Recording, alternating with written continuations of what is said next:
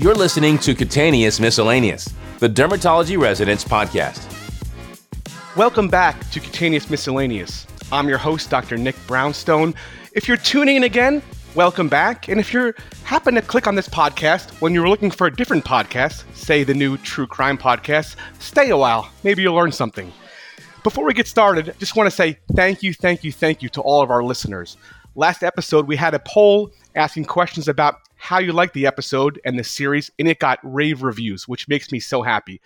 This series is about helping residents becoming the best they can be in residency and when they graduate while acing their boards. So we're here for you. Any other comments, questions, things that you want to hear about, please let us know, and we're going to link the email in our show notes. So let's not waste any more time and get started. There's a lot to talk about on this episode. I'm so happy to have as a special guest, Dr. William Higgins. He's Assistant Professor of Clinical Dermatology and Director of the Mohs Lab at Pennsylvania Hospital. So Dr. Higgins, how are you? I'm doing great. Thank you so much for having me. Really looking forward to speaking with you. We have a lot of great topics to discuss.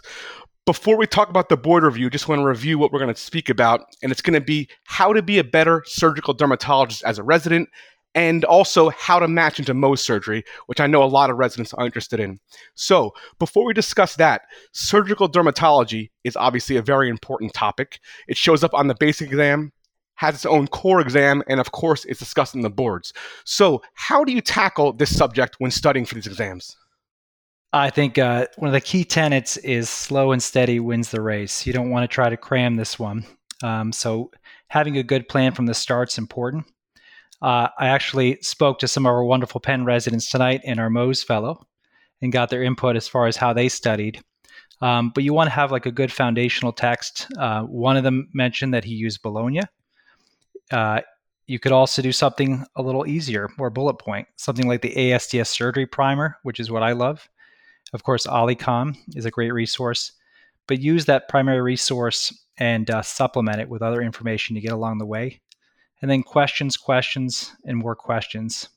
So the AAD question bank, the ASDS rescue app, which I was part of co-writing that, so it's near and dear to my heart. And other question banks like the DermQ bank as well, if time permits. And it's a wide range of subjects. I mean, it is focused on dermatologic surgery, but that's everything from tumor biology to cosmetics. So, you want to make sure you want to know your fundamentals, and not just flaps and grafts, but things like tumor biology, the different HPV strains that are associated with certain tumors, different genes that are associated with certain tumors are important to know. And I can't stress how important those are to study before this core exam and your boards. And then, of course, things like suture properties, cautery, surgical instruments, flap repairs. And when we say flap repairs, it's more or less like seeing a defect and then seeing it repaired afterwards and being able to identify what flap was done. So being able to identify what a rhombic flap looks like, for example. They love that one because it's confusing, but look for the question mark shape repair, and that's usually going to be a rhombic flap. And then just knowing your key stitches, things like transposition flaps or rhombic flaps, know that you're going to be suturing your secondary defect first before you're suturing your primary defect, as opposed to advancement and rotation, which are sliding flaps where you're going to be suturing the primary defect first. Cosmetic-wise, know your fillers and injectables, and know your lasers. Know what wavelengths would be indicated for certain clinical scenarios. Yeah, that's really great advice there. I like what you said about knowing the flap forwards and backwards, because a lot of times we think, here's a defect, what's the flap? But they're going a step further and asking you, here's the flap, what was the defect? Or how did we get to this spot? Or what steps do you have to take to get there? Is that correct? Yeah, they love those questions because unless you've seen it live, it's sort of hard to figure out. So on that note as well, spend as much time in your local Mohs unit as possible. We always love when we have residents, fellows, med students rotate with us. And they love that transposition flap that goes from the cheek to the nose, the nasolabial transposition flap. It's confusing unless you see it. So spending time in clinic, seeing how it moves, gives you a real insight as far as what repair to choose. I was also going to make a note of too. I heard also there's these ASDS flashcards that can also be very helpful. So to make a plug for that. And I just want to give a shout out to our fellow Harrison Wim, who's gave me some advice on that tonight. And then our wonderful resident who's applying to Mohs here, Dan Lewis, as well. Great. Well, thank you to Harrison and Dan. We really appreciate those tips. And just wanted to highlight again what you said about slow and steady, because you come into derm, you have to learn all this medical derm. It seems so daunting. And then all of a sudden you're like, wait a minute, now I have to learn all the surgical derm, suture properties and anesthesia, lidocaine, different types of flaps, but it's really slow and steady. And I think if you stick to those resources that you said, do a ton of questions, things will work out fine. Yeah. And from what I hear too, it's we used to have the in-service exam, which was questions that were thrown out, that were put into a test. And so they were just way out in left field. But from what I hear, the dermatologic surgery core exam, it's not too outlandish. It's pretty reasonable. Okay, that's nice to hear. So Dr. Higgins, let's move away from board review and into more practical things now. And not everybody that's listening is going to be a surgical dermatologist or a Mohs surgeon, but everyone's going to have to do excisions and surgery during their residency. And a lot of people who do general derm will do excisions and surgery in their practice as well. So I want to start out by asking, what are some tips for residents on how to improve their surgical skills in residency when first starting out? And if they've been in residency for a few years, how can they take it to the next level? I love that question. We own excisions. That's our bread and butter right there. Whether you're doing Mohs, whether you're doing general dermatology, and my short answer, which we always say to our residents and fellows, is get reps. You got to get your hands dirty to know how to do an excision, a flap, or whatever repair you want to have mastery of. We had a resident recently. Multiple residents who were very eager to learn more, and one in particular who wasn't interested in going into Mohs, but just really wanted to make sure he honed his skills. So he would, anytime he had a free moment or he didn't have clinic, he'd come and join us. And so we'd make sure to get him the opportunity to suture. But as far as tips for excisions to make them go well, just a few things. So truncal excisions, they're tough because you can get hypertrophic scarring. A couple ways to avoid that: plicating sutures.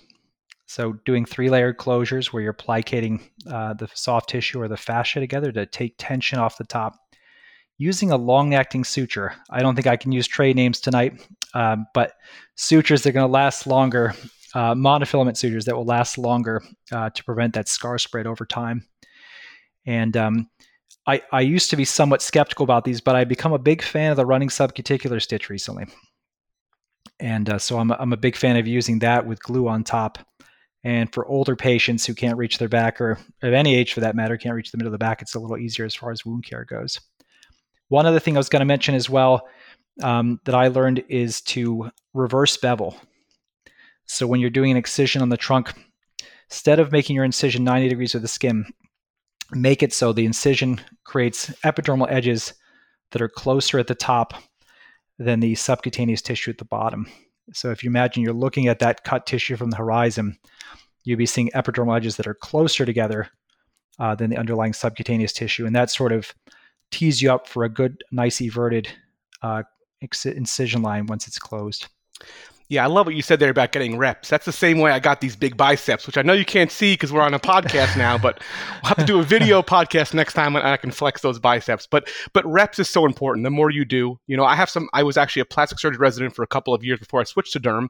So I've seen plastic surgeons and dermatologists do excisions. And, I've seen some derms do better work than plastic surgeons because they do so many excisions. They really know how to do it well and certain things along those lines. So it's true. Sometimes it's hard, though, to get into the Mohs unit or do excisions in clinic. So at home, on your free time, how are some ways that residents can get those reps in and get the practice in? This is kind of funny, but I had almost like a security blanket. I had a pillow I would carry with me in my house. So my wife teases me to this day about this, but I had a pillow that I would take. I had two, I would get old surgical tools that were going to be discarded, and I'd clamp either end of the pillow to create 2 skin edges, and I'd stitch on that. But whatever you use, whether it's a pillow, pig's foot, apple, banana, making sure you're doing it consistently, making sure you're coming in with purpose. Just sitting there and stitching and doing it without intention is not going to be helpful to you, but come in with a purpose. So you're going to try to work on your buried vertical mattress suture. Are you going to try to work on using skin hooks for your deep sutures?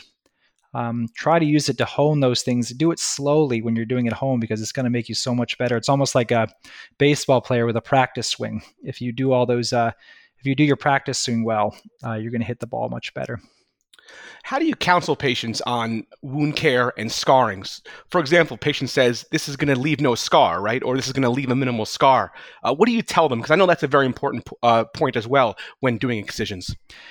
That was one of my favorite parts of fellowship is not only the technical aspects, but learning how to say things in a way that would convey the idea but not scare the patient. So that's a really great question. I always say that whoever tells you there's not going to be a scar might be fibbing. There will always be a scar. Some of my key lines, my Higgins-isms, if you will, that I'm sure my nurses would, if I had a pull cord on my back, these are things I would say all the time. But telling patients like an expected timeline is helpful. My fellowship director used to say, well, it takes our mothers 9 to 10 months to make our skin. So we have to expect some time to heal. And I love that line because patients will expect, a week or two and it's going to be back to normal. I always say it's going to be pink and bumpy for 3 to 4 months. So pink and bumpy. And I'll even quiz them before they leave on that. And, letting them know that time course is so helpful. You're going to put them at ease. Also letting them know that you're not leaving them out in the breeze. If I do a flap or large repair on a patient, I'll always say, hey, the door's open. I'd love to see you in 4 months. And, especially when you're first out, that is how you're going to really hone your skill. Looking at that repair and thinking, oh yeah, I remember I did that tip stitch there. Oh, I remember I really tried to really invert that edge. That's how you're going to get that feedback that's going to make you so much better and to grow. But I think that's a great question, and patients really appreciate that when you tell them it up front. Right. There's the art of medicine, the science of medicine. That's where the art comes in. Everyone should be on the lookout for the Dr. Higgins doll this holiday season where you pull the string and pink and bumpy will be repeated. So that's going to hit the stores pretty soon. So Dr. Higgins, this has been great information, but I want to take a moment and pause here and let our listeners know about a really exciting opportunity for residents that's coming up. I'm happy to announce Rising Derm Stars for the Winter Clinical Dermatology Meeting, where residents can submit their projects and, if chosen, get an all-expenses-paid trip to Hawaii and registration to the Winter Clinical 2023 conference, which will take place in January in Kona, the big island of Hawaii. You'll get to present your work in front of the conference and get a mentor and have one-on-one mentorship with a leader in the field of dermatology. How wonderful is that? And one more bonus. You get to have a drink with me on the beach, which I know some people might think is punishment, but I hope that won't discourage you from applying. So we're going to link the details for this program in the show notes, and we really hope you consider applying now or in the future. So next I want to ask about matching into Mohs, which, some people might not be interested in, but I know a lot of residents are. And I looked at the numbers just the other day, getting ready for the episode, and I saw that 50% of applicants match into Mohs. And these aren't just people that you see at the bus stop. These are all high-performing, intelligent dermatology residents. So please give me some tips, give all the residents some tips about how we start this journey if we're interested in matching into Mohs. Yeah, it has become, I will say this, I'm glad I'm not applying now. I feel fortunate to have matched. It's very competitive. I review applications, and it is so hard to determine who to interview, who not to interview, because everyone is just excellent. That being said, what we're looking for is a narrative in their application. We're looking for oftentimes it's not always the case, but some sort of thread of interest that may have started in their first year, their second year, but where they have some Mohs publications. They may have done like a case report their first year. In their second year, they may have done a case series. In the third year, they may have designed a larger study. Seeing a thread of activity is important. It's very hard to see it in an application where they had fantastic board scores, they have a lot of publications, but nothing relates to Mohs. Unfortunately, what we intuit about that is that maybe they just made a last-minute decision to do Mohs. So we want to see a narrative in their application. Good letters of recommendation. I love unique letters, unique things like, this is the person I want to bring home and have my daughter marry type of comments, that set applicants apart. But a letter writer who knows you well and isn't just going to regurgitate your CV. We also we do we have applicants. There's 3 rounds for our the Penn Mohs Fellowship, and the second round we have applicants send in a video of them suturing. So you don't have to be God's gift to surgery yet, but having some basic skills, smooth, consistent technique is important, and also a willingness to accept feedback. I will also say the analogy I often give our applicants is, and this may sound silly, but it is somewhat of a dating game. The programs want to see an interest coming from the applicants, and of course, vice versa. So showing that program that you're interested is very helpful. And I call that being politely persistent. But, say you apply and you don't hear back, maybe an email with a summary of like, hey, since we last corresponded, I published this paper on Merkel cell carcinoma and had these 2 abstracts accepted. Fellowship directors aren't bothered by that. They may not answer, but they're not bothered by it. And it's a way to, continue to put yourself on the radar to make sure you're noticed and that your name gets out there. Going to meetings is helpful. The ASDS always happens to fall right after the applications go in.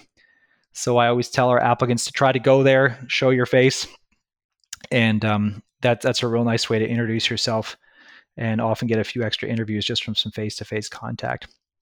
Yeah, Mohs, as you mentioned, extremely competitive, but you know what? So is dermatology, and everyone made it into dermatology with determination. So if you have determination, you'll make it there too. What about applicants or residents who don't have a Mohs program or don't have a really strong Mohs program? How can they get some more research and some more opportunities as a resident if they're interested in doing Mohs? So that's we see that not infrequently. Mentorship is very key, and finding a mentor you don't typically want somebody who's like 20, 30 years out. You want somebody who's kind of maybe 5 to 10 years out, somewhat familiar with the process, who can help navigate how you're going to approach your interviews, et cetera. And you want to reach out to either at a meeting or via email, just people you think might have shared interest. I had mentors that I approached 5 or 6 times before I got traction. And now we speak every couple of weeks, but again, be politely persistent. So if you're in a program where you don't have a Mohs fellowship, reach out, see if there's a research project you can get on, see if you can rotate it at an institution, because there are a lot of people out there that are willing to be your advocate, and then you're going to also need for those letters to be written, to have a strong support of your application. Excellent. Well, Dr. Higgins, we're almost out of time, but I have one more question for you, and this is the most important question. I love food, all kinds of food, but I especially love cheesesteaks, and I know you practice in Philadelphia, so I want to ask you, where's your favorite spot to get a cheesesteak? Nick, my nerds. So I prior to coming here, I was in New England, so I was calling them grinders and all sorts of things that are sacrilege in the city of Philadelphia. My nurses at the Pennsylvania Hospital Mohs unit heard that I hadn't had a cheesesteak. And so they said, we got to get you one. So one day they brought me Jim's cheesesteak, and that's the only one I've tried. And so that's my favorite. And it was delicious. Jim's. It was, so Jim's would be my answer. Yeah. Are you a whiz wit guy, or how do you take the cheesesteak? I had it with whiz and I liked it. So I'll have to say yes with whiz. All right. Cheesesteaks are great. So if anybody out there hasn't had one yet or hasn't had one from Philadelphia, we'll be happy to host you here and have a cheesesteak. Thanks again, Dr. Higgins. This has been so helpful. I learned so much. I'm sure my resident colleagues are going to learn a lot too, so appreciate your time. Thank you, Nick. Thanks for having me.